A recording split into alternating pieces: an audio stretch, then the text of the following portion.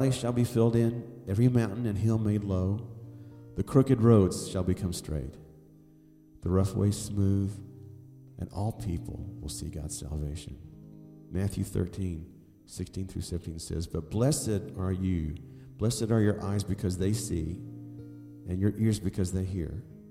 For truly I tell you, many prophets and righteous people long to see what you see, but did not see it, and to hear it, but did not hear it." Oh come, Emmanuel,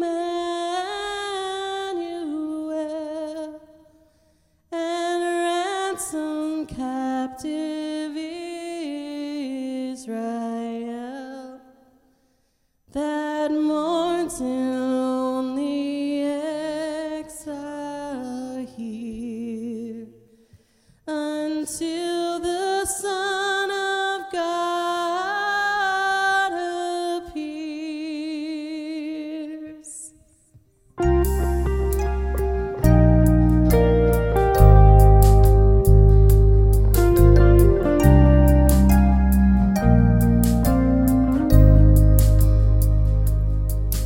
Oh, come thou day spring from on high, and cause thy light on us to rise. Disperse the gloomy clouds of night, and death's dark shadow put to flight. Rejoice, rejoice, Emmanuel shall come to thee, O Israel.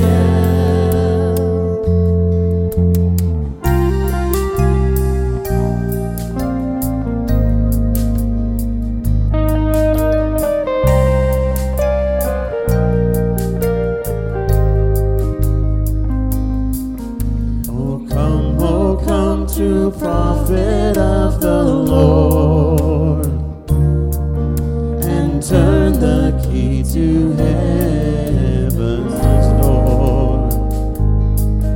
Be thou our comforter and guide, and lead us to the Father's side. Rejoice, rejoice, Emmanuel shall by his word thy darkness dispel.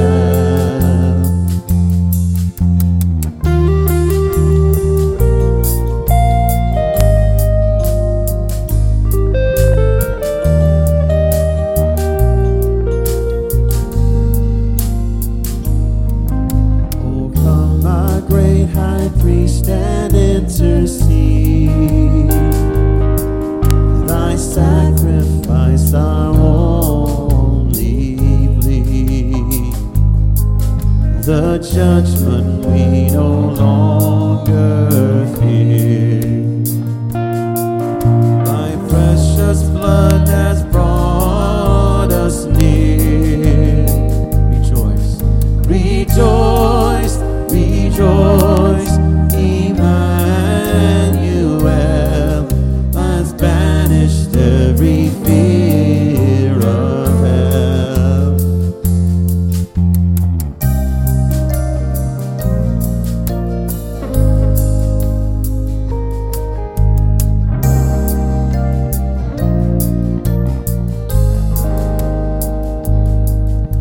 Oh, come thou King of nations, bring an end to all our suffering. Bid mourning, rain, and sorrow cease, and reign now as our Prince of Peace. Rejoice, rejoice, Emmanuel. Rejoice, rejoice, Emmanuel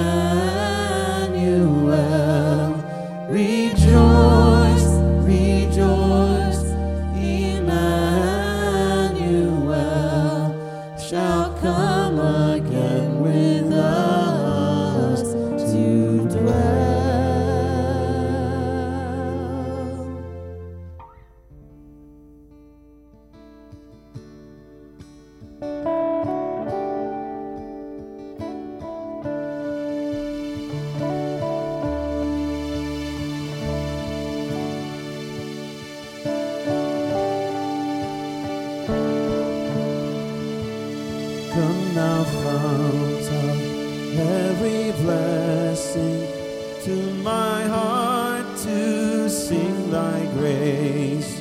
Streams of mercy never ceasing, call for songs of loudest praise. Teach me some melodious sonnet, sung by flaming tongues above. Praise the mountain fixed upon it, the mound of thy redeeming love.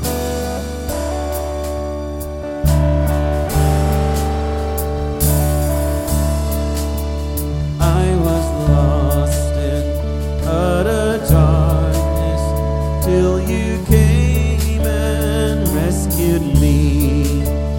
I was bound by all my sin when your love came and set me free. Now my soul can sing a new song. Now my heart has found a home. Now your grace is always with me, and I'll never be alone. Come now, Fount, come now, King, come now, precious Prince of Peace. Give your bride, to you we sing. Come now, Fount of our blessing. Come now, Fount, come now, King, come now, precious Prince of Peace. Heal your bride, to you we sing. Come now, Fount of our blessing.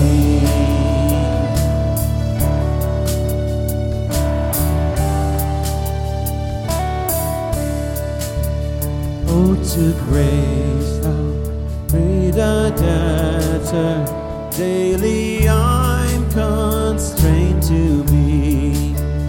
Let thy goodness like a fetter bind my wandering heart to be. Prone to wander, Lord, I feel it. Prone to leave the God I love.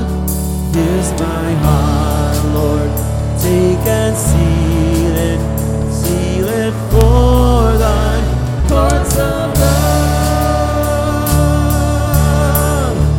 Come now, Fount, come now, King, come now, precious Prince of Peace. Hear your bride, to you we sing. Come now, Fount of our blessing. Come now, Fount, come now, King, come now, precious Prince of Peace. Hear your bride, to you we sing. Come now, Fount of our blessing.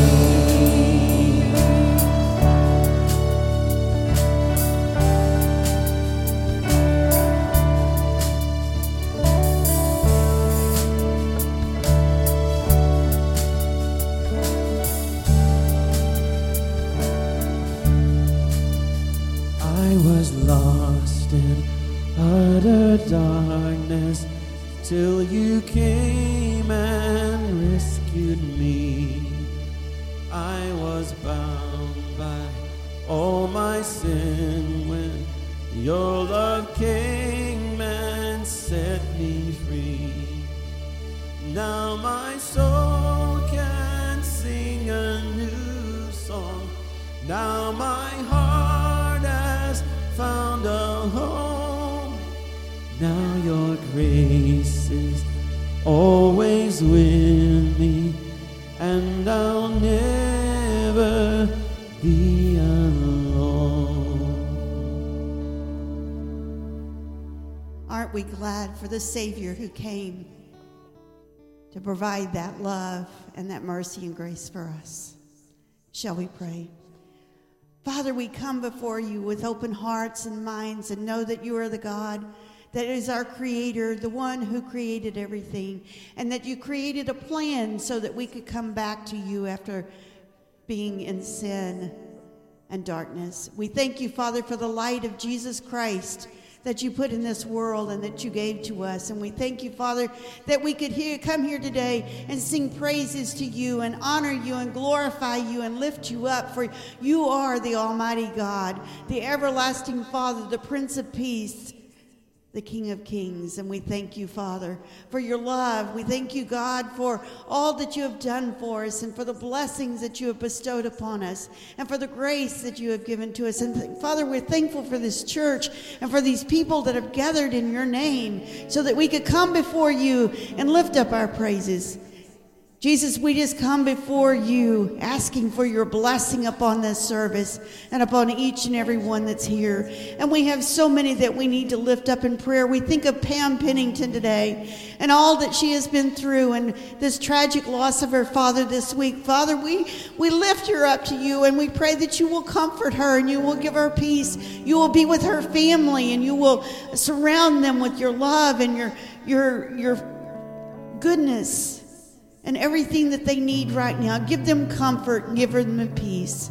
And Father, we pray for Jennifer Gabestein that has seen the eye doctor and not gotten very good news. But Father, we pray that she will search out what is best and that you will provide for her for what she needs for her eyes. We just lift her up today. Be with her, guide her, and direct her in the right direction and the right path. And we pray for Carrie. We know that Carrie has gone through so much in the last years, and we know that she is facing another surgery.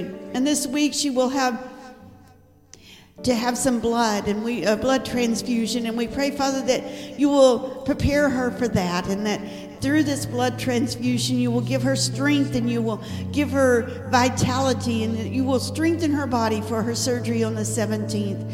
And we just lift her up today and we just ask for your blessings upon her. We know that she has been faithful to you and that she has stayed true to you and that she loves you. And we just pray, Father, now that you will intercede and you will give her peace on Tuesday as she gets this transfusion and as she prepares for this surgery. Be with those doctors, be with those nurses, be with the ones that are going to care for her, and be with her family, Father.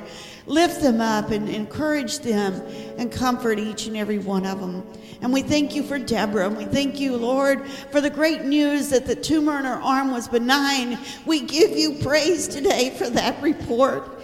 And we pray for her as she prepares to see, as she has been seeing, a new surgeon for her brain tumor. And we just pray, Father, that we get a good report on that. And we know that you have been in the midst of this and that you are a great and mighty God. You are the healer.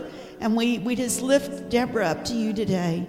And I thank you, Father, for interceding in my healing. And I know that you are with me and that you have done great and mighty things. And there's so many others, Father, that are suffering right now, whether it be a spiritual problem, whether it be financial, or whether it be health. And we just ask, Father, that your blessings upon each and every one, that you will encourage them, that you will strengthen them, and that you will give to them what is needed.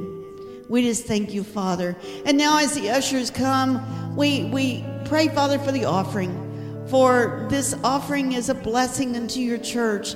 It is what we use so that we can be here every week, and that we can be an outreach, and that we can be the lighthouse that is needed in this area. And so, Father, I just pray for each one who gives, each gift that is given. Father, may you use it to bless this church and to bless your kingdom. For we are here to serve you and honor and glorify you. And we thank you. And we ask all of this in the precious holy name of your Son, Jesus Christ. Amen. Amen. You may be seated. I just want to give a few announcements, and then we're going to change the service a little away from that. But as the offering is taken, I want to remind you that we're in the holidays and lots of great things are taking place. Beautiful decorations. We thank Sharon and all of her crew that helped to put all of this out. I know that she had some help, but we thank you for orchestrating it. This coming Saturday, December 7th, The Arwig Stivner class party will be at 5 o'clock out at the Arwigs. And I think they're to bring a female gift for the female and a male gift for the males and go out and have a good time. And then on Tuesday, December 17th, not this Tuesday, but a couple weeks, the Primetime Spross Christmas party will be at 11:30 in the Fellowship Hall, and we'll have a potluck dinner and an exchange gift there. And then December 24th, we will be having a Christmas Eve service at 5 o'clock, and we would like everybody to come and join us. We'll just be from 5 to 6 for a Christmas Eve service in honor of our Lord Jesus Christ's birth. Big thank you for all the toy donations that were given for the Mission Waco toy drive, which go for a great community of people who need a helping hand during this time of the year. So I think I heard them come and pick up the gifts a while ago, and we appreciate them coming to do that. At this time, we want to think about our season that we are entering into called Advent. And Advent is a word that means to come. If you notice the songs that we sang this morning, talk about coming, about Christ coming. And we need to prepare our hearts and our lives for that, for the coming of Jesus, who was born on Christmas Day. And preparing our hearts, we do that around the Advent wreath, around the Advent candles, so that we can prepare for Christmas. This being the first Sunday of Advent, we're going to light one of the purple candles. And purple is a traditional color for Advent, representing the royalty of Jesus Christ, our King, our royal King, who is coming. Purple is also a deep color that symbolizes a spiritual darkness. And we know that there's a lot of spiritual darkness out there, but Jesus brings the light. And so as we light this candle is called the candle of hope.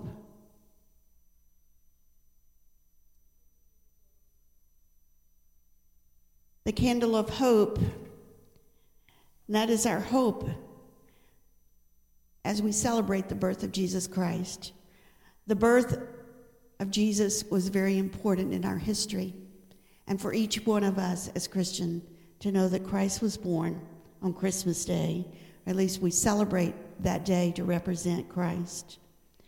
This candle is a day that we celebrate hope. We hope that everyone will come to know Christ, to know God.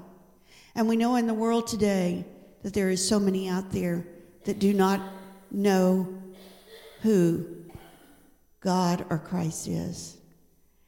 As we sang the songs this morning, we sang about coming and rejoicing.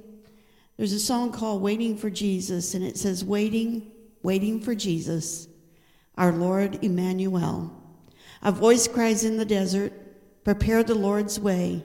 Turn to him with all your heart. Rejoice and sing and pray. Within your hearts prepare a place for God to dwell. King of kings and Lord of lords, the good news we must tell.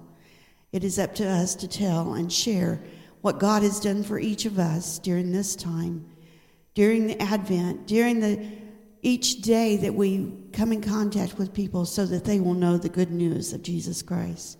Hundreds of years ago, before Jesus was born, there was the prophets of the Old Testament, and these prophets prophesied of a Messiah that was coming, Jesus Christ, the Messiah. And so this candle of hope symbolizes the long-awaited and hoped for Jesus Christ, who could come to save the people from their sins. And so I want to read a couple of scriptures from Isaiah. Isaiah 7:14 says, therefore the Lord himself will give you a sign. The virgin will conceive and give birth to a son, and he will be called Emmanuel. Isaiah 9:2 says, the people walking in darkness have seen a great light, and those living on the land of deep darkness, a light has dawned. And the prophet Isaiah reminds us of the hope that Jesus gives us in Jesus, that God gives us in Jesus Christ. We have many lights around us at Christmas, beautiful lights. And we need to remember that Jesus is the light of the world. Shall we pray? Father, we thank you for the coming of Jesus to the earth and for the prophets who prophesied of that coming.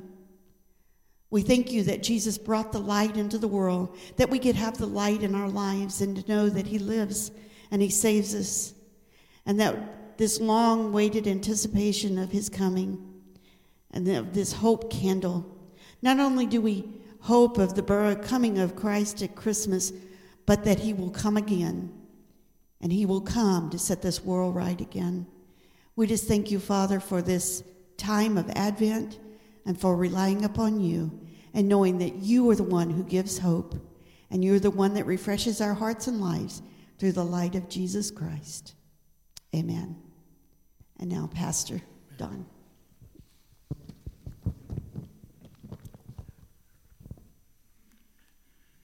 Wake up, you're going to miss your tea time. One of the Christmas gifts I got one year from Joe Morrison, who passed away, my dear friend passed away in May, was a clock, and it was a golfer, a tiny little fat golfer, which I guess looked a lot like me. And when you set that clock, it had 2 volumes on it, low and loud. My wife hated that clock. And so periodically, I would set it so that it would wake up to that, and that's the way it would wake you up. Wake up, you're going to miss your tea time. And I feel like this morning we need to wake up, or we're going to miss the sermon. Amen? Very quiet this morning. We have a gentleman in the Killeen Church of the Nazarene who is a seminary graduate. His name is Matt Thompson. And we're very fortunate to have him at the Killeen Church, because every Advent season, he writes a little devotional booklet for all of the congregation to read leading up to Christmas. And it begins on December the 1st and ends on Christmas Day. And he has that kind of gift. He's a gifted writer, and so we're very pleased to do that. Our good secretary, Rochelle, has chosen one for you this year that I think will be a tremendous blessing.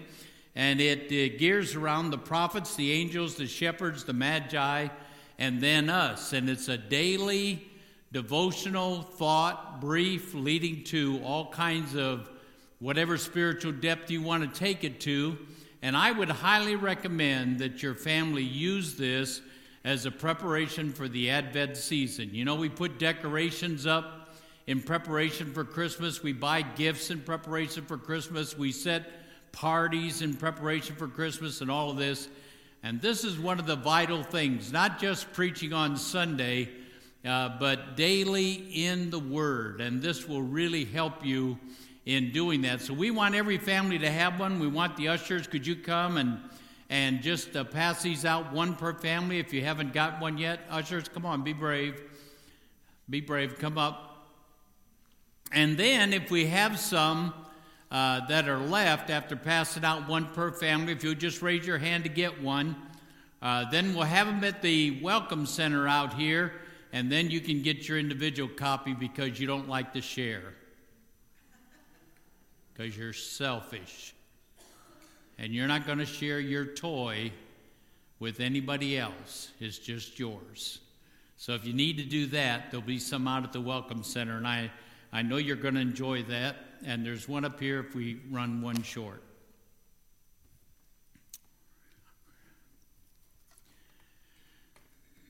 Well, today we begin the Advent season in preaching. And as I was praying about what the Lord would have me to preach, I'm going to be talking about why I chose the direction that I chose as I get into the message. But essentially, we know that the Christmas story is so familiar to us because it's something that we do year after year after year. And so I want to talk to you, my first 2 subjects I want to talk to you about before we maybe preach a couple of very traditional Christmas messages, but the first two I want to be a little heavier and a little deeper and a little more challenging. So I want to talk to you about why he came, and then next week I want to talk to you about when he came. And what it does, it takes us to a little deeper depth. It doesn't go to Luke to find the scripture. The scripture's not found in Isaiah, a very traditional place to find Christmas text. And it's not from Matthew. It doesn't deal with Matthew, Mark, or John, none of those, but it deals with a deeper subject of individuals who talked about Christmas that if you didn't know the Bible, you might not even know that they are doing that.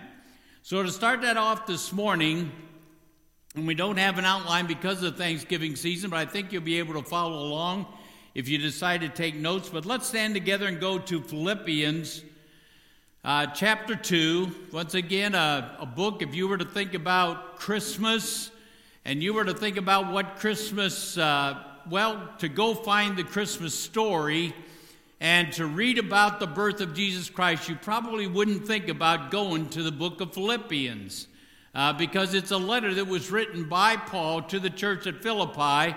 We talked a lot about that last week in our Thanksgiving message on being joyful. So it certainly is a book about being joyful, and part of that joyfulness that Paul is dealing with in chapter 2, he talks about the advent of Jesus Christ, even though you might not recognize it. And here's what he said, beginning with verse 5, reading down to verse 11. Have this attitude in yourselves, which was also in Christ Jesus, who, although he existed in the form of God, did not regard equality with God a thing to be grasped, but emptied himself, taking the form of a bondservant, and being made in the likeness of men, being found in appearance as a man, he humbled himself by becoming obedient to the point of death, even death on the cross. For this reason also God highly exalted him and bestowed on him the name which is above every name, so that in the name of Jesus every knee will bow, of those who are in heaven and on earth and under earth, and that every tongue will confess that Jesus Christ is Lord, to the glory of God the Father. Let's pray. Father, would you give us wisdom now, Lord, as we preach the word? Would you give us insight, Lord, that's beyond our preparation? Would you guide us, Father, that we could lead these precious people, Lord, into this Advent season with a challenge that is not directed by a pastor, but something that is directed by Paul and the Word of God. May we begin to grasp, Lord, this season and what it means to us spiritually. Would you guide, Lord, every word as we speak this day? In Jesus' name I pray, amen. You may be seated. In Philippians chapter 2, the scripture that I read to you this morning, we find a most graphic picture, one of the most graphic pictures that you can find in the Bible concerning Christ and Christmas. Christmas messages, you know, are not always easy to find or easy to preach. That's because Christmas messages are divided into two divisions. There's the easiness of the Christmas message. It's that message that all of us from the time I was a little boy, standing in the farmhouse, the mantle, if you know what a mantle is at the farmhouse, and on that mantle every year, my mother would put up a nativity scene, very elaborate, every piece of it made carefully out of ceramic, and it had a little star there over the manger and the little baby, and it had all of the camels and the wise men, and the whole thing was set up. And there's the easiness of a little boy who can look at that scene on a mantle at the farm and realize something, at least have some idea of what Christmas means spiritually beyond the gifts. And we all can talk about the innkeeper and Joseph and Mary and angels and shepherds and wise men. And those of us that have been around the church for a long time, we literally have heard hundreds of messages regarding that. And because it is so well known, it creates a very easiness at Christmas season to preach messages concerning the coming of our Lord. But there's also the difficulty that lies in the speaking and teaching and preaching about the coming of our Lord Jesus Christ. Because I want Christmas to be enlightening concerning this incarnation of Christ. And in order for it to be enlightening, you've got to go to the deeper truths of it, the deeper things that we need to know beyond shepherds and Mary and Joseph and a donkey and animals and a manger and all those things that have to do with Christmas. If we're going to really learn what it's all about, we have to go deeper than that. And so the message of incarnation is wrapped up in difficulty at times that we oftentimes have to deal with and give some attention to. Well, I want to look at Paul's not-so-simple message this morning, and the topic is this that he was dealing with. He was basically saying to us or teaching us why Jesus came. He's not talking about Mary all of a sudden becoming pregnant as a virgin. He's talking about Joseph dealing with Mary. He's not talking about John the Baptist that was born at that particular time, his cousin. He's not talking about shepherds watching their flocks at night. He is simply talking to us about the theology about the birth of Jesus Christ and exactly what that means. Or, in other words, he is talking to us about this subject, why Jesus came. Now, if we were to interview people, all types of people and facets of people in life about what Christmas means to them, and if we interviewed a businessman, he might say this: well, Christmas means the salvation of my business. That if it wasn't for Christmas and the gift and the buying that takes place at Christmas and the surge of the purchases that takes place at Christmas, I would probably lose my business. In fact, I would be out of business if it hadn't been for Christmas or if it wasn't for Christmas. And we've heard that over and over again, and it is so true.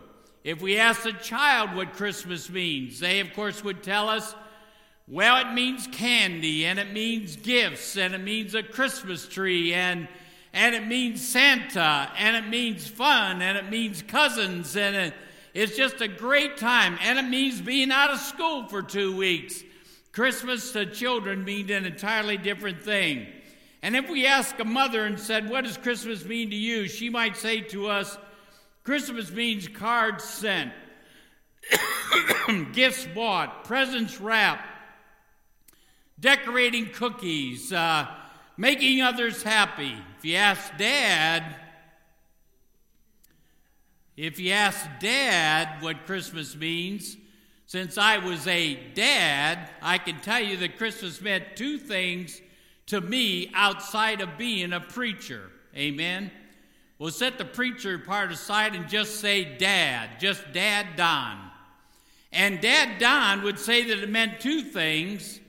How am I going to pay for this? That's one. And secondly, and most critical, what am I going to get my wife?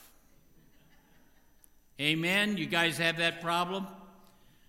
How am I going to pay for this, and what am I going to get my wife?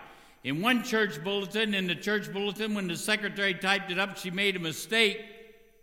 The choir was supposed to sing, I heard the bells on Christmas Day. And she made a mistake, and she simply listed in the bulletin, I heard the bills. I heard the bills on Christmas Day.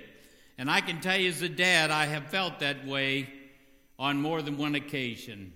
The Apostle Paul, if we look at the Apostle Paul, and setting apart dads and moms and children and businessmen, we could go to the Apostle Paul and say, Paul, what does Christmas mean to you?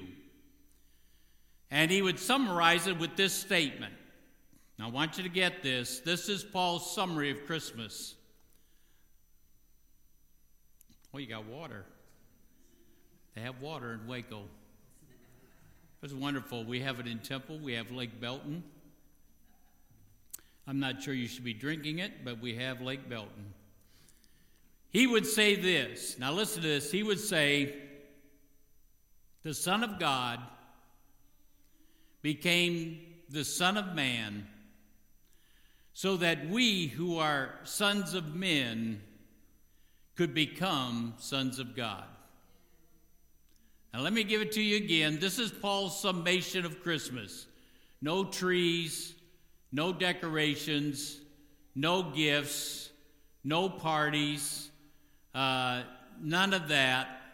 He simply said Christmas is the Son of God became the Son of Man so that the sons of men could become the sons of God.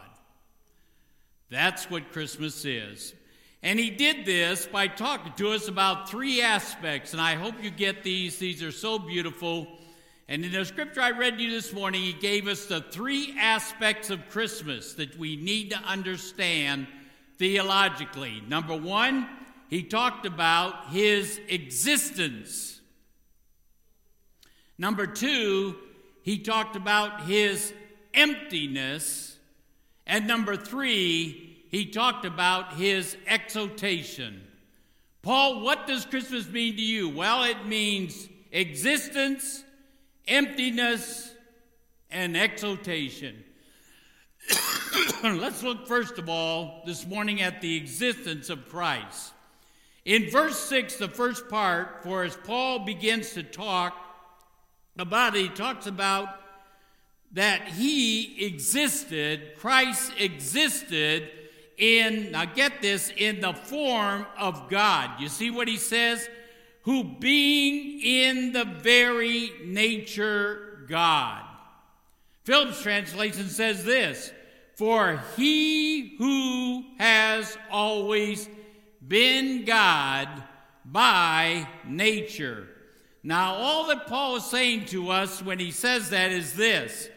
See, we have a tendency, and I had a tendency as a little boy, and we have a tendency in children's church, if we don't explain it right to the children, and we even have a tendency in the sanctuaries across America today, if we don't explain it right to the people, we have a tendency to believe, now get this, that Jesus came into existence in Bethlehem of Judea. That before that time, he never was. There wasn't Jesus, and then there was Jesus.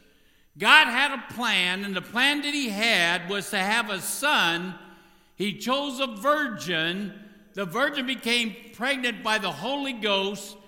The baby was born, and the baby was named Jesus, and it all began right there. Nothing could be further from the truth. You see, Jesus did not start in Bethlehem of Judea. Jesus did not begin on Christmas Day. Jesus wasn't born, and all of a sudden we didn't have Jesus, and now we do have Jesus. And what are we going to do with Jesus? Jesus always was and always will be. Jesus was with the Father during the creation.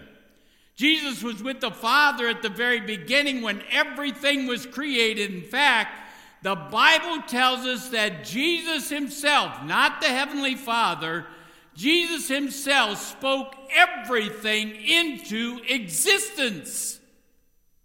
He always was. And so all that happened on Christmas Day was that he who was incarnate became seeable. He who was part of the Father left the Father as one of the parts of the Trinity and came to earth to be our Savior, volunteered to do it. Now you say, Pastor, maybe Paul just has it wrong. No, Paul doesn't have it wrong. In fact, not only does Paul not have it wrong, but John told it better than Paul. John was better at telling it than Paul. And so if we go to John, in John chapter 1 and verse 1 to 5, this is what he says. Now listen to this. In the beginning was the Word, and the Word was with God. And the Word was God. He was with God in the beginning. And then he goes on to say this, through him all things were made, without him nothing was made that has been made. In him was life, and that life was the light of men. The light shines in the darkness, but the darkness has not understood it. John is talking about the fact that Jesus always was spoken into existence, and that it was God's plan that the one who was not seeable, because we never got it, would become seeable. You see, God had done everything he could in the Old Testament for us to get what God was. Amen? You just cannot believe what God went through to try to get the people to understand who he was and what he was doing and what his plan was, and he was never able to pull it off. And so what he did is he took what was unseeable, which was Jesus, and he made him seeable so that we could now understand exactly what God is or was and always will be. In fact, in 1 John chapter 1, verse 1, same writer, look at what he says. That which was from the beginning, which, now listen to this, which we have heard, which we have seen with our eyes, which we have looked at and our hands have touched. This we proclaim concerning the word of life. The life appeared. Bethlehem of Judea. We have seen it and testified to it, and we proclaim to you the eternal life which was with the Father,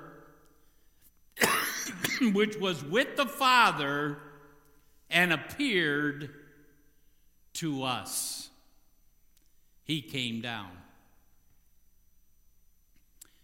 And then it goes on to say, we proclaim to you what we have seen and heard, so that you also may have fellowship with us. Let me put the first point in summation. Christ always was. Christ was always divine. Christ came. We saw Christ. We shared with you that you may find him, creating a common fellowship. So the Apostle Paul said in Philippians 2, said that the existence of Christ always was. You see, that is so different from a manger. I had the privilege of going to the Holy Lands. We went down into this Catholic church. It's always a Catholic church. And down in the basement of that Catholic church was like a cave, because it really wasn't born in a wooden structure, but a cave. And there in that cave was this place that they say was the birthplace of Jesus Christ. And when that little baby laid there in that birthplace, it wasn't like going to the hospital and saying, let's name him Joe, or let's name him Bob, because it never was and now it is, so we got to give him a name. Jesus already had a name. because he already was. And the thing that they saw in that manger was not something that began there. It was something that always was in existence that came to earth for us.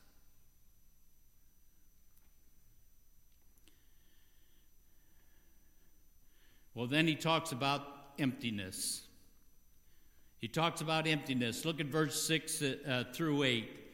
Did not consider equality with God something to be grasped, but made himself nothing, taking the very nature of a servant, being made in human likeness, and being found in appearance as a man, he humbled himself and became obedient to death, even death on the cross. Paul gives us 3 descriptions of emptiness in this scripture. Number 1, he talks about that Jesus gave up his rights. See, Jesus could have come to a palace. Jesus could have come to the pinnacle of the earth, wherever that is.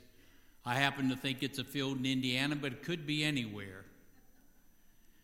Jesus could have come and sat on the seat of the White House and declared himself to be the Messiah, and he could have come with power, unbelievable power, and authority. He could have set himself up as the King of Kings and Lord of Lords, but he didn't do that. Instead of that, he gave up all of his rights to come to earth.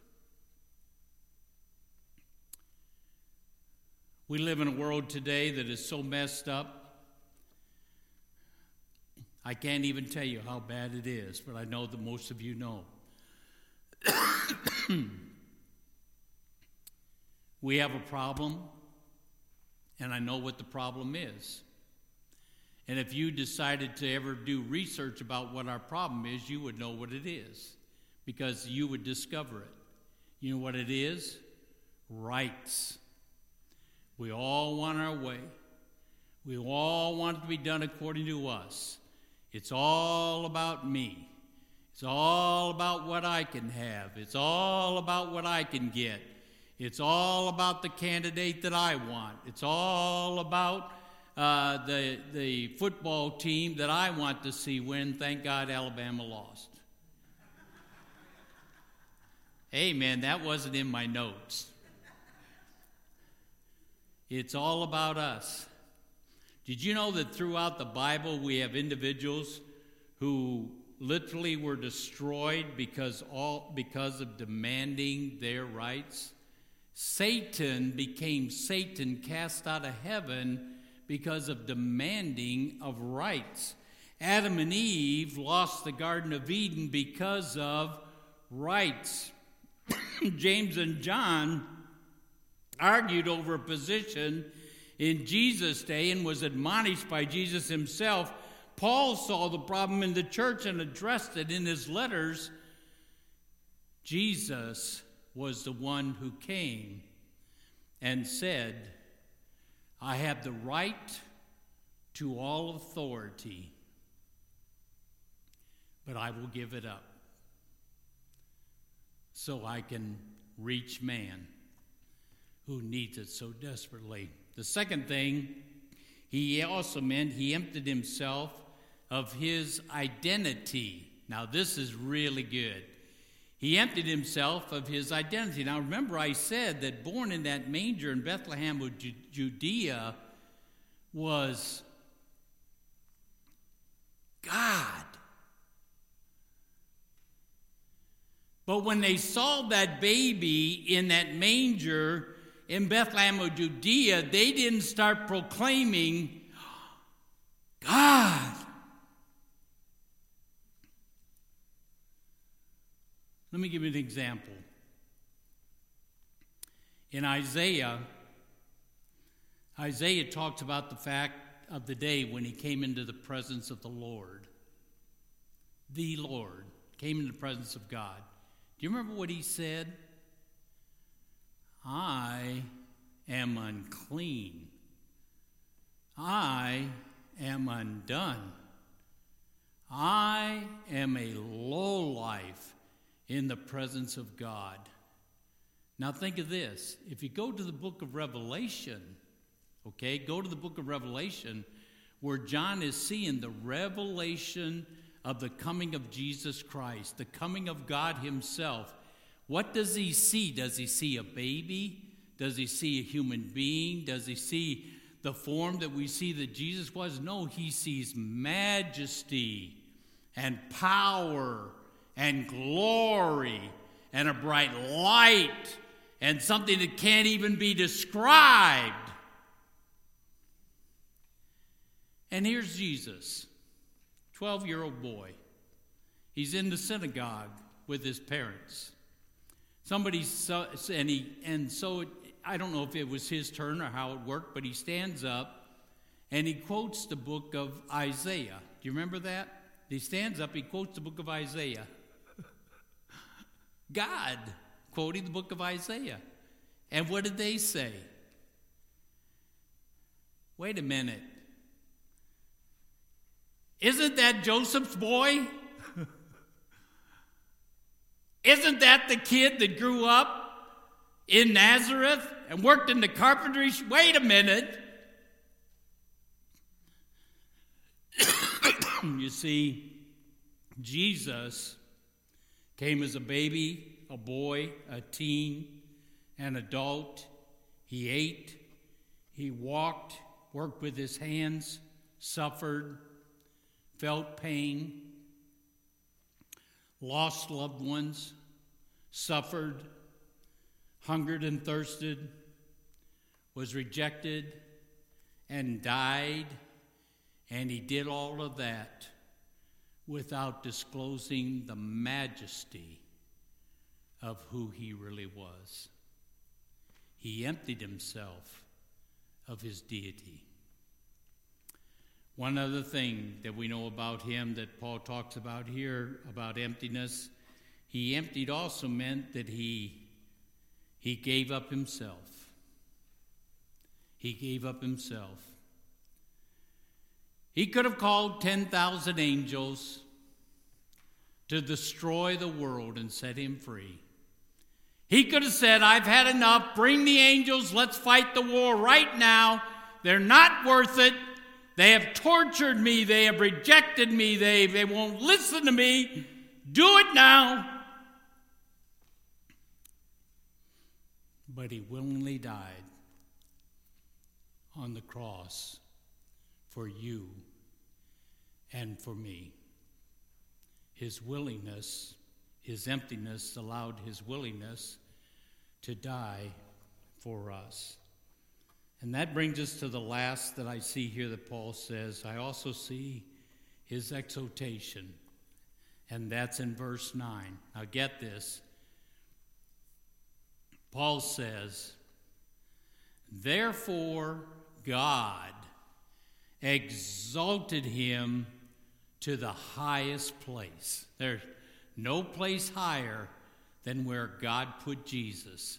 He exalted him to the highest place, the right hand of the Father. And the Father said, his name is above all. At his name, I promise you, at his name, all knees will bow now and then, and every tongue will confess now and then that he is Lord.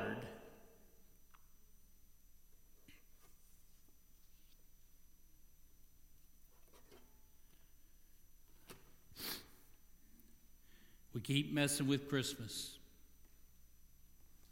Every year we mess with it more and more. We do not realize, or you may not realize, that over the last 20 years, and it started about sometime in the mid-1990s, Christmas has been removed from Christmas.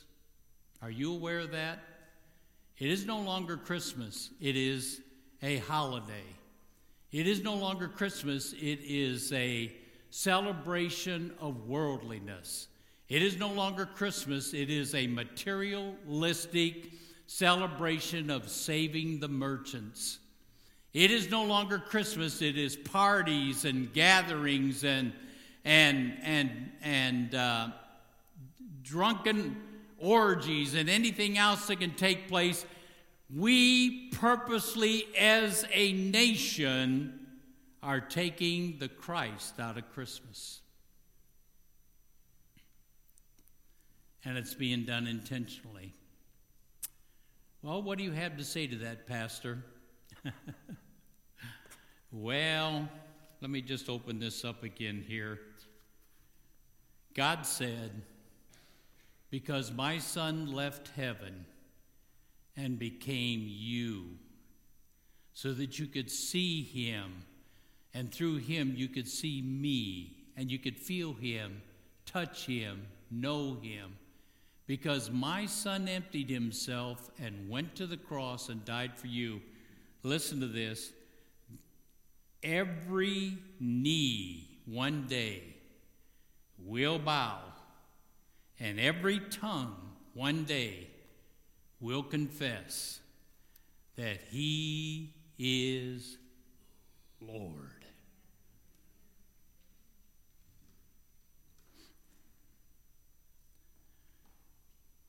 Let's stand together and pray.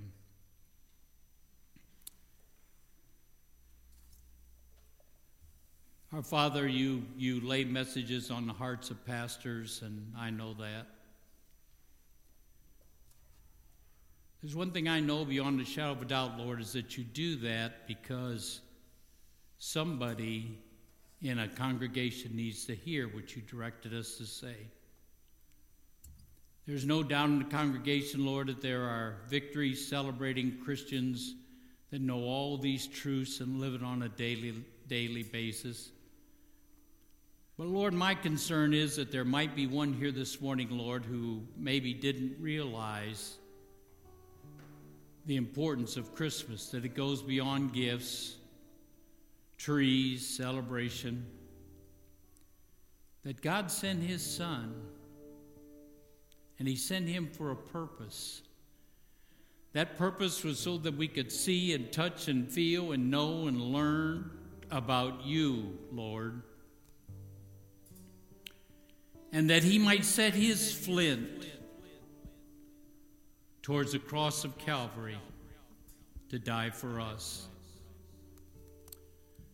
That Christmas is the sacrificial death of our Lord Jesus Christ, who came for us, that we might know eternal life. So, Father, if there's one here this morning who doesn't know that truth in their heart, have never accepted this Savior as their Savior, never confessed their sins, never accepted him, we're just planning to go through another Christmas with celebration, but not really knowing what it all meant, or maybe even caring. But your Spirit has spoke to them, and they need to pray this morning. We'd love to pray with them, lay hands on them, that through a simple confession, Lord, they could accept you as their Savior, the one who was born in Bethlehem of Judea, the precious little baby that is God the Father. Would you help the one that needs to do that, Lord, this morning, I pray, in Jesus' name.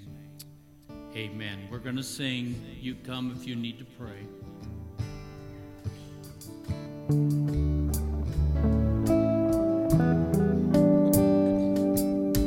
Light of the world, you step down into darkness. Open my eyes, let me see beauty that made this heart adore you. Hope of a life spent with you.